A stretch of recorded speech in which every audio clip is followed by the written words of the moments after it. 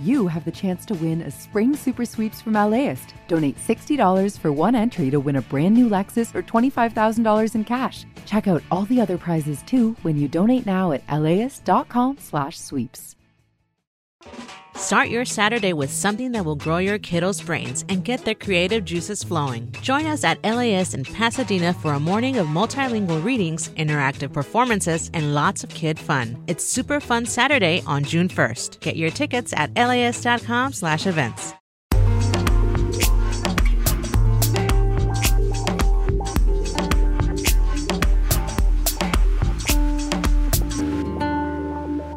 LAist Studios. You're listening to Imperfect Paradise. I'm your host, Antonia Cereijido. On the last 3 episodes of Imperfect Paradise, The Castle, we took you inside the story of a magic lover who struggled to make a place for themselves inside one of the most exclusive members-only clubs in Hollywood, the Magic Castle. Carly Usden studied magic for over a year in order to pass their audition to become a member at the castle. But once inside, they were confronted with the realities of existing in that space as someone who was trans and non-binary. It felt like you were back in time in a place where, like, almost everyone there's an older, white, cis, heterosexual man.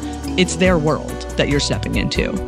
Carly's disappointment with the castle came to a head in the summer of 2020, following the murder of George Floyd, when the castle struggled with how to address issues of equity and inclusion. It definitely felt like a turning point. And I'm like, is the castle going to move forward into the future? Are we going to be on the right side of history? As so many industries, as so many groups have faced those moments of, like, reckoning. After we produced this story, I still had questions about what happened to that influx of interest in DEI 3 years later, and why change is so difficult. I don't think it's coming from a place of malice or apathy. I think it comes from living in a society where you don't have to see the hurt if you don't want to. That's coming up.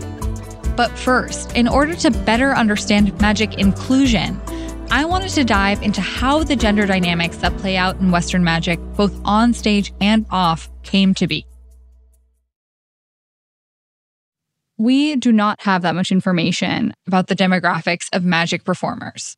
So we're going to focus on a group that we have the most information about: women in magic. I've seen some estimates that put female magicians in the US at 7 to 13%. There are a lot of professions where the gender ratio is skewed, but in magic, it's particularly intense. And so I was curious to learn about why that is and how it's informed by the history of magic in Europe and in the US. Which is why I was excited to talk to Margaret Steele. She wrote a book about Adelaide Herman, a performer from the turn of the century who was once considered the queen of magic. And she's a magic historian, author, and retired magician. Magic isn't that old, first of all. It's a couple of 100 years old, the way we perform magic, standing up and presenting tricks to people. And it evolved in a time where all power was possessed and displayed by men, by white men. And we're talking about performance magic in the Western world, right? Right. Some people talk about how magic is just a microcosm for the larger world, but I think it's more extreme than that because magic is a power display. So the people that we have always been comfortable with having and displaying power are white men. Women have always been involved in performance magic, which began in the early 19th century. Before that, it was dangerous to represent the supernatural because you could be accused of witchcraft. So there finally became a point where it became safe to do magic tricks. And in the early to mid 19th century, magicians who were performing as wizards in street fairs and festivals started moving into more sophisticated drawing room entertainment. And they were assisted by women who performed mind reading, a trick we called second sight. It's always the woman who's the mind reader. She sits on stage, sometimes blindfolded, and her partner walks around and borrows things from people, and she is able to discern what they are in great detail. And they were doing that in the early to mid 19th century and on. And that was what Adelaide Herman was doing with her husband before she became an illusionist. So who is Adelaide, for those of us who don't know? Adelaide Herman was the first successful female magician. She and her husband, Alexander Herman, who was the greatest magician who ever lived, I believe. We all know Houdini now. Houdini asked Alexander Herman for a job. He was his idol as well. But Adelaide Herman was a dancer and a trick bicyclist who met this magician and married him and became his assistant. And at the time, assistants were played by young boys. So she dressed as a young boy to assist him and then decided, no, I'm a dancer. I want to be performing as myself on stage. So she and her husband together created the very first Grand Illusion show, and she was the first woman to perform Grand Illusions as an athletic, glamorous female assistant. This was in the Victorian age. This was in the 1870s, a time when women were very disempowered. So a woman doing these very gymnastic type feats on stage was very new and actually very daring. So they invented the Grand Illusion show. And then in the 1870s, lots of other magicians jumped on the bandwagon and started doing illusions with women. In 1896, Alexander Herman suddenly died of a heart attack on their private rail car. And in order to keep the show going, Adelaide Herman stepped into the lead role and performed for another 30 years. And at that point, she was the only professional female magician. A few women followed suit, but it was very difficult at the time to get an entree into the business if you weren't related to a magician, if you weren't a magician's wife or daughter. And even then, many magicians refused to teach women. So the gatekeepers have always been the obstacle to women learning magic. Wow. And this was during the golden age of magic. And what marks that era? That era is loosely bound by emerging technologies on both ends.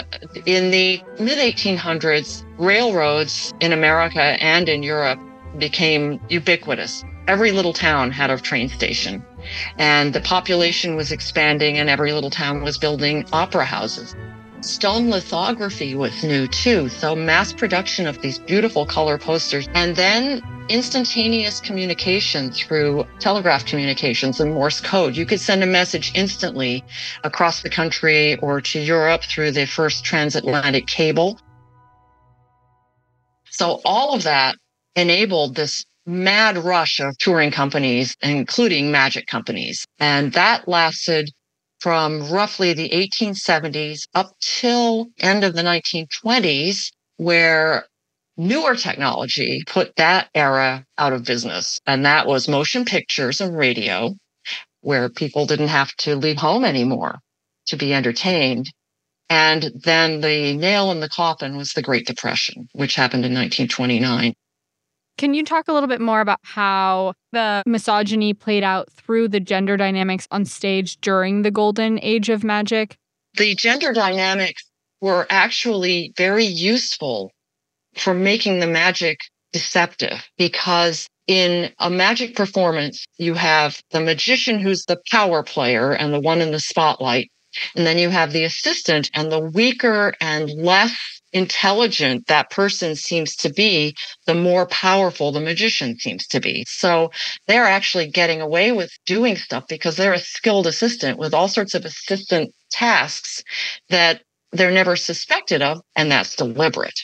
So those dynamics work in service of the magic. Interesting. One of the Magic Castle members and magic historians that we talked to for the series, Angela Sanchez, told us that a big turning point for women in magic came in 1921 when P.T. Selbit unveiled the sawing a woman in half.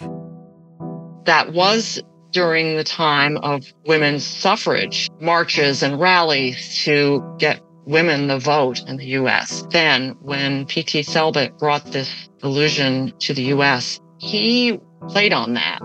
I believe that the sawing introduced a level of intentional misogyny that wasn't there before. when it got a little more extreme, like the magician who flushed his assistant headfirst down a toilet, nobody objected, but most of the time it's been unconscious. That's what makes it so difficult to overcome, because you have to bring it into consciousness first. Right. I mean, for me, I didn't think twice about the woman being sawn in half. And then you think about it for 1 second and you're like, yeah, that's pretty messed up. Right. I have a friend, she was a wonderful magician. Her name was Rebecca Yen, and she sawed a man in half, and magicians would come up to her outraged afterwards and say to her, "Why do you hate men?" It seems like when it comes to barriers for women today in magic, a lot of that history has left its mark on the current demographics. I'm curious, from your time when you were doing magic, any barriers that you saw firsthand? Well, I won't name the name, but my very first club date that I ever did was a club on Long Island many years ago. I was setting up, and I noticed that this young male magician was moving all my equipment, which is something you don't do. You don't touch somebody else's stuff. And I said, am I in your way? And he looked at me and he said, "Do you mean physically or emotionally?" And I was shocked. And then I heard him talking to the stage manager saying, "Make sure the girl gets all her shit off stage before I go on." And I thought, wow. And then I saw his act, and his act was just woman hating. It was so misogynistic. I can't take any of my female friends to a magic convention because they just stand up and scream with what they saw. It's so normalized that most magicians, it doesn't even register with them. I did another club date once with a very well-known magician who was beloved. And I went on and I came off stage. And before he went on, he looked at me, he spat on the floor and he said, "Girl magicians." And then he went on. Oh my God, it's like cartoonish. Yet there's a new generation that's better, even in the last 10 years. And I believe that's because there are more young women that have gone to magic camp and actually been integrated with the magic scene. I believe that magic is a healing art, that when we inspire wonder, we're taking people away from their daily problems and their toils and the drudgery of life and showing them something extraordinary, creating a magical space where healing happens and anything is possible. Well, Margaret Steele, thank you so much. Thank you. Thank you. Margaret Steele. She's a magic historian, author, and a retired magician. After the break, we're going to talk with a DEI expert about the current state of diversity, equity, and inclusion, the impact of 2020, the changes that they've seen. They don't really know what's going on. George Floyd was a wake-up call for people, which I'm like, how? I've known this since I was like, 6, 7. I was 10 years old when the LA riots happened. We've been asking questions about race and racism since I was a child. So how is it that you don't know? And it's like, oh, because you don't ever have to see it. That's coming up on Imperfect Paradise. The LAist Spring Super Sweeps is happening now. You can win amazing prizes while supporting your source for local fact-based journalism. One lucky grand prize winner will get to choose a brand new Lexus or $25,000 in cash. Other prizes include an electric bike from Juice Bikes and $1,000 gas gift cards. Your donation of $60 gets you one entry to win, and the more you give, the more entries you get. Donate now at LAist.com/sweeps. LAist has a new live event series with the James Beard Foundation. We Are Where We Eat will go behind the scenes of some of your favorite LA restaurants to find out how and why they do what they do. I'm Austin Cross. Join me for the first event where we'll explore how restaurants help make a neighborhood, and we'll all have something delicious to eat afterwards. It's May 22nd at the Crawford. Get your tickets now at LAist.com/events.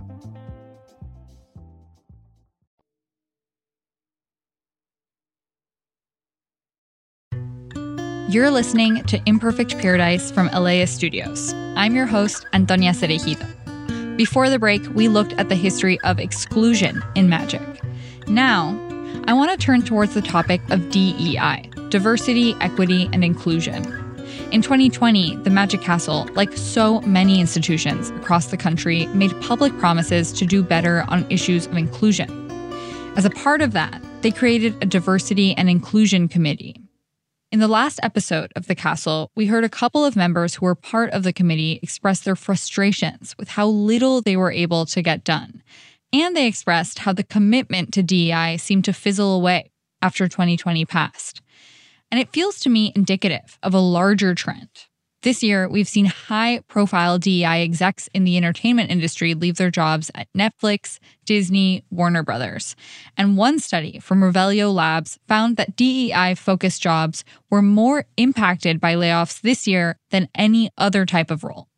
So to help me process all of this, I talked with Amber Johnson, Assistant Vice Chancellor and Chief of Staff at the Division for Equity and Inclusion at UC Berkeley. By the way, Amber is not privy to any inside information about the Magic Castle or its committees. They're just commenting on our story as it's been reported, as well as their own experiences. For 15 years, they've been a consultant to different companies on DEI issues, and they actually call it DEI-BJA, Diversity, Equity, Inclusion, Belonging, Justice, and Accessibility. So welcome, Amber. Thanks so much for having me, Antonia. It's great to meet you. So in the series, we learn that the Castle's Diversity and Inclusion Committee was a voluntary committee that served as an advisory role to the board. And I'm wondering, for you as a professional, what you think of that setup. Advisory board just means you can make recommendations, but you cannot hold us accountable, right? Where's the accountability? So if you trust me to make recommendations, you should also trust me to implement them, give me the resources to do so, and get out of my way. So a lot of times people on these advisory committees find themselves burnt out because you put in these hours and hours of labor to figure this out, to understand the whole truth, to make recommendations. And then those recommendations sit on somebody's desk for 2 years, right? While you are still continuing to suffer personally and professionally. It's interesting because this is a story that's taking place in a club that's, for Carly, it was like a hobby. Like, what to use the difference between this kind of work in a space that isn't for making money or as a job versus something that you're doing for your own personal fulfillment? I don't think that there's a difference, right? I try to sort of surround myself with people, organizations, vibes that align with who I am, whether it's for personal gain or professional gain or as a volunteer where there is no gain. And if those spaces aren't safe, don't feel comfortable, don't feel rewarding and in alignment with your spirit, there's going to be a problem. There's this idea that if it's a hobby, you can just walk away. Well, for some people, their hobbies are how they survive. They can't just walk away. And then there's this notion that, well, it's work. We can't just walk away. And so I think both of those are wrong, right? We can walk away from work, and some of us cannot walk away from some of these quote unquote hobbies that really are our support system. What brought you to DEI work specifically? Being a Black, queer, non-binary person in an organization and trying to set right the many, many wrongs, the things that I was experiencing. And what I learned early on was doing this work for the organization that I work for was a double-edged sword. Because if my recommendations and my action steps were not adopted, then I would suffer personally and professionally. And so it became kind of a moral imperative. I felt compelled to try to change it. And I noticed that prior to taking on an administrative role where that was my job, I was doing it as an addendum, right? Which means I was working 60 to 80 hours a week to fix something with no, substantive resources, with no grounded effort or initiative, with no buy-in, really. I'm just sort of doing this and hoping someone will pick it up. And so for me, shifting into a role where this is my responsibility actually alleviated some of that labor. But the former thought still stands that if the institution I work for does not do the things that we are suggesting they do, then I suffer personally and professionally. So you've worked as a DEI consultant in a lot of different sectors: medicine, legal, higher ed, nonprofit world. When a company calls you and says, we've got a problem, like, what's your approach? So the first steps are rooted in sort of that environmental scan of What's the actual issue? How did we arrive, right? Because none of these issues exist in a vacuum. And are you ready to do the necessary work? Once I figure out how we got here and just how deep the problem is, do you have the bandwidth to climb into those trenches and get dirty? Do you have a desire for radical transformation? Or do you want to say, hey, we had an expert come in and now we're all good? And most institutions, they want the latter. Folks who are hired to do this work often want the former. They want to transform. But a lot of the folks who have the power to create that transformation tend to want to check the box. And I don't think it's coming from a place of malice or apathy. I think it comes from living in a society where you don't have to see the hurt if you don't want to. And if you have enough resources, you might be protected from its existence and not even know that you are complicit in it.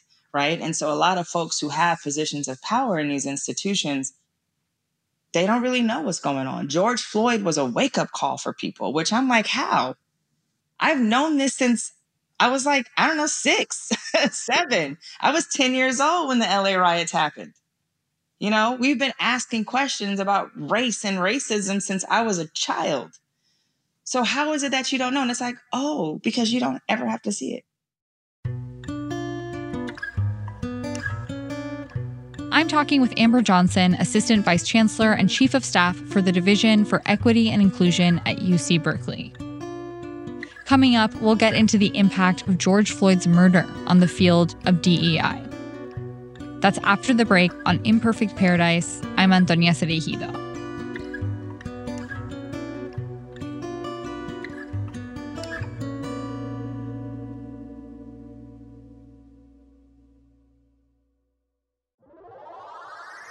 How to LA is our love letter to Los Angeles. We'll tell you where to get a yummy torta, a bowl of congee, and of course, a burger. It's a beef sausage blend, fried egg, grilled onions, and then raspberry jam. What hiking trails to check out. This feels like we're out in the mountains. And where to take in some culture. In Leimert Park, they've been fostering jazz for decades. LA's a big place with a lot going on, so we got you. Subscribe to How to LA from LAist Studios wherever you listen to podcasts. Start your Saturday with something that will grow your kiddos' brains and get their creative juices flowing. Join us at LAist for a morning of multilingual story times, interactive performances, art making, and lots of kid fun. Bring the whole fam and join us for a super fun Saturday at LAist in Pasadena on June 1st. Tickets at laist.com/events. See you there.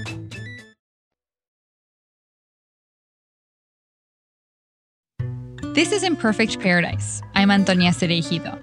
I'm talking with Amber Johnson, Assistant Vice Chancellor and Chief of Staff of the Division for Equity and Inclusion at UC Berkeley. I'm very interested in 2020 as like a moment that sparked change, and it feels like a lot of the promises sort of fizzled out after that. Was that the impression that you had as well? And what do you think accounts for that? Absolutely, 1,000%. Once I saw how much momentum was picking up after George Floyd's murder, I literally pulled my colleagues to the side and I said, listen, there's an opportunity here. If you write a statement about your DEIBJA goals and you don't have personnel and due dates attached to them, we can't hold you accountable, right? What are you going to do? Who's going to do it? When are you going to do it by? If that's not in there, your statement doesn't matter. But I said, outside of those statements, money will be thrown around. People will start to pay attention and there will be a backlash because folks are terrified that their power will be taken away.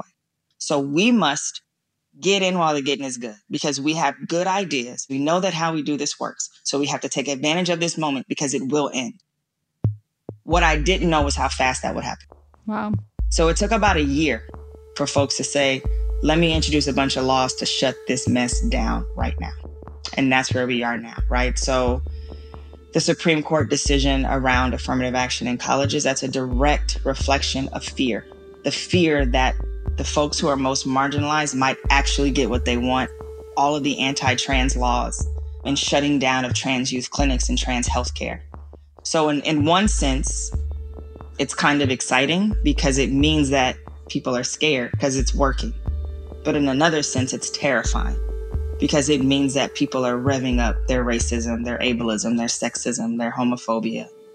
So you think we're in the moment of backlash? Absolutely. Absolutely. The Magic Castle story ends with Carly deciding that they don't want to be associated with the castle anymore. And it becomes like a question of like, if we're in this moment of backlash, the people who really care about diversity, equity, and inclusion, making things accessible, what is the positionality that folks have to be in right now to face this current climate? Wow. I think we have to go into these spaces fully aware of what is possible, what is within reach, and what is required to recover when we leave. The work is hard because people get in the way and people don't want to change. And I also think that people not wanting to change is a function of feeling, if I make these changes, will I still be good at what I'm doing? Or will I have to stretch myself? And if these changes take hold, will I still be relevant in my role? And so it's not just being threatened by the idea of diversity, it's feeling like I know how to work in this system, and if we change the system, I don't know what's going to happen to me. And so for some people, they're just scared. And I understand that. So if you're going to come into this work, it's having a full recognition and a respect for how hard it is because of the gatekeeping, because of the barriers, because of the lack of desire for transformational shifts, and then have a lot of built-in time to rest and recover. Because every day you have to decompress, right? And find recovery because the work is hard. It's really hard. What do you do to recover? I paint. I play with my 3-year-old. I am intentional about not internalizing failure. If something I recommend or initiative I want to be on doesn't work, it's not because I am incompetent, right? It's because these systems are built to resist change. And I clean up. I know that's probably weird for a lot of listeners, but for some of us, cleaning is like, it's cathartic. Man, I wish that was how I recovered. That would be really convenient. Yeah, it's a win-win. I mean, outside of the emotional catastrophe, it's a win-win. Are you into magic? So I've been one of those people where anytime I see it, I'm very gullible, like unbelievably gullible. So I believe everything. So the illusion is awesome, but then to see how people are able to trick us into those illusions, like the process behind it, I am such a nerd. I love it. Like, it's so cool.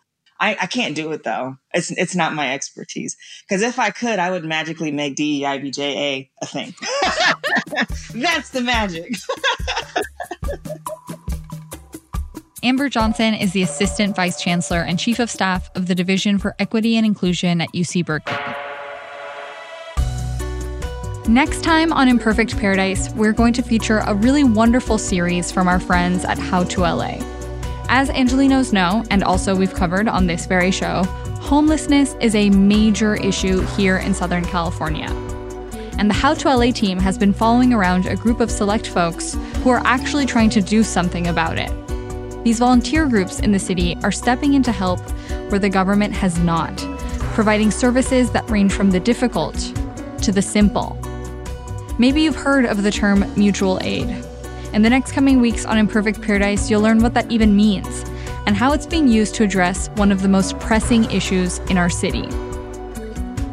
In recent years, especially in LA, a lot of mutual aid groups have turned their attention toward unhoused communities, offering everything from bottled water to clean needles to backpacks. With them bringing out water, it assists us in a way that you just can't explain. You need water for everything. I've been able to call on them when I haven't been able to call on anyone else. Things like that are priceless. That's coming up on the next episode of Imperfect Paradise, The Castle. Listen to new episodes of the podcast every Wednesday, or tune in on Sunday nights at 7 p.m. on LAist 89.3 or LAist.com.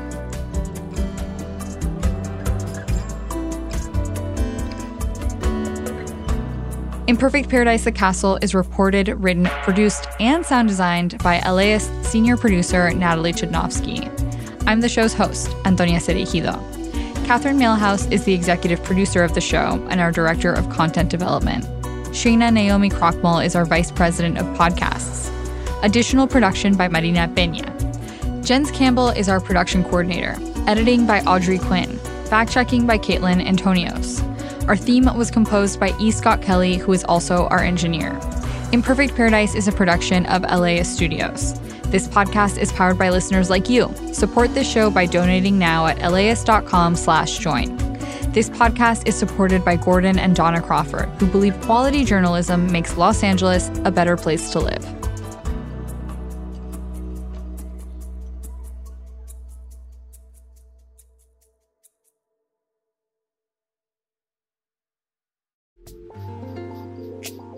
This program is made possible in part by the Corporation for Public Broadcasting, a private corporation funded by the American people.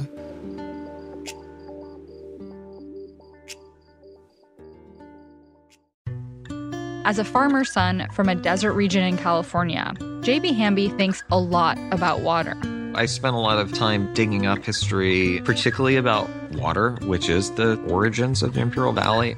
How this 28-year-old became the youngest lead negotiator on the Colorado River ever, and how he could shape the most consequential negotiations to date.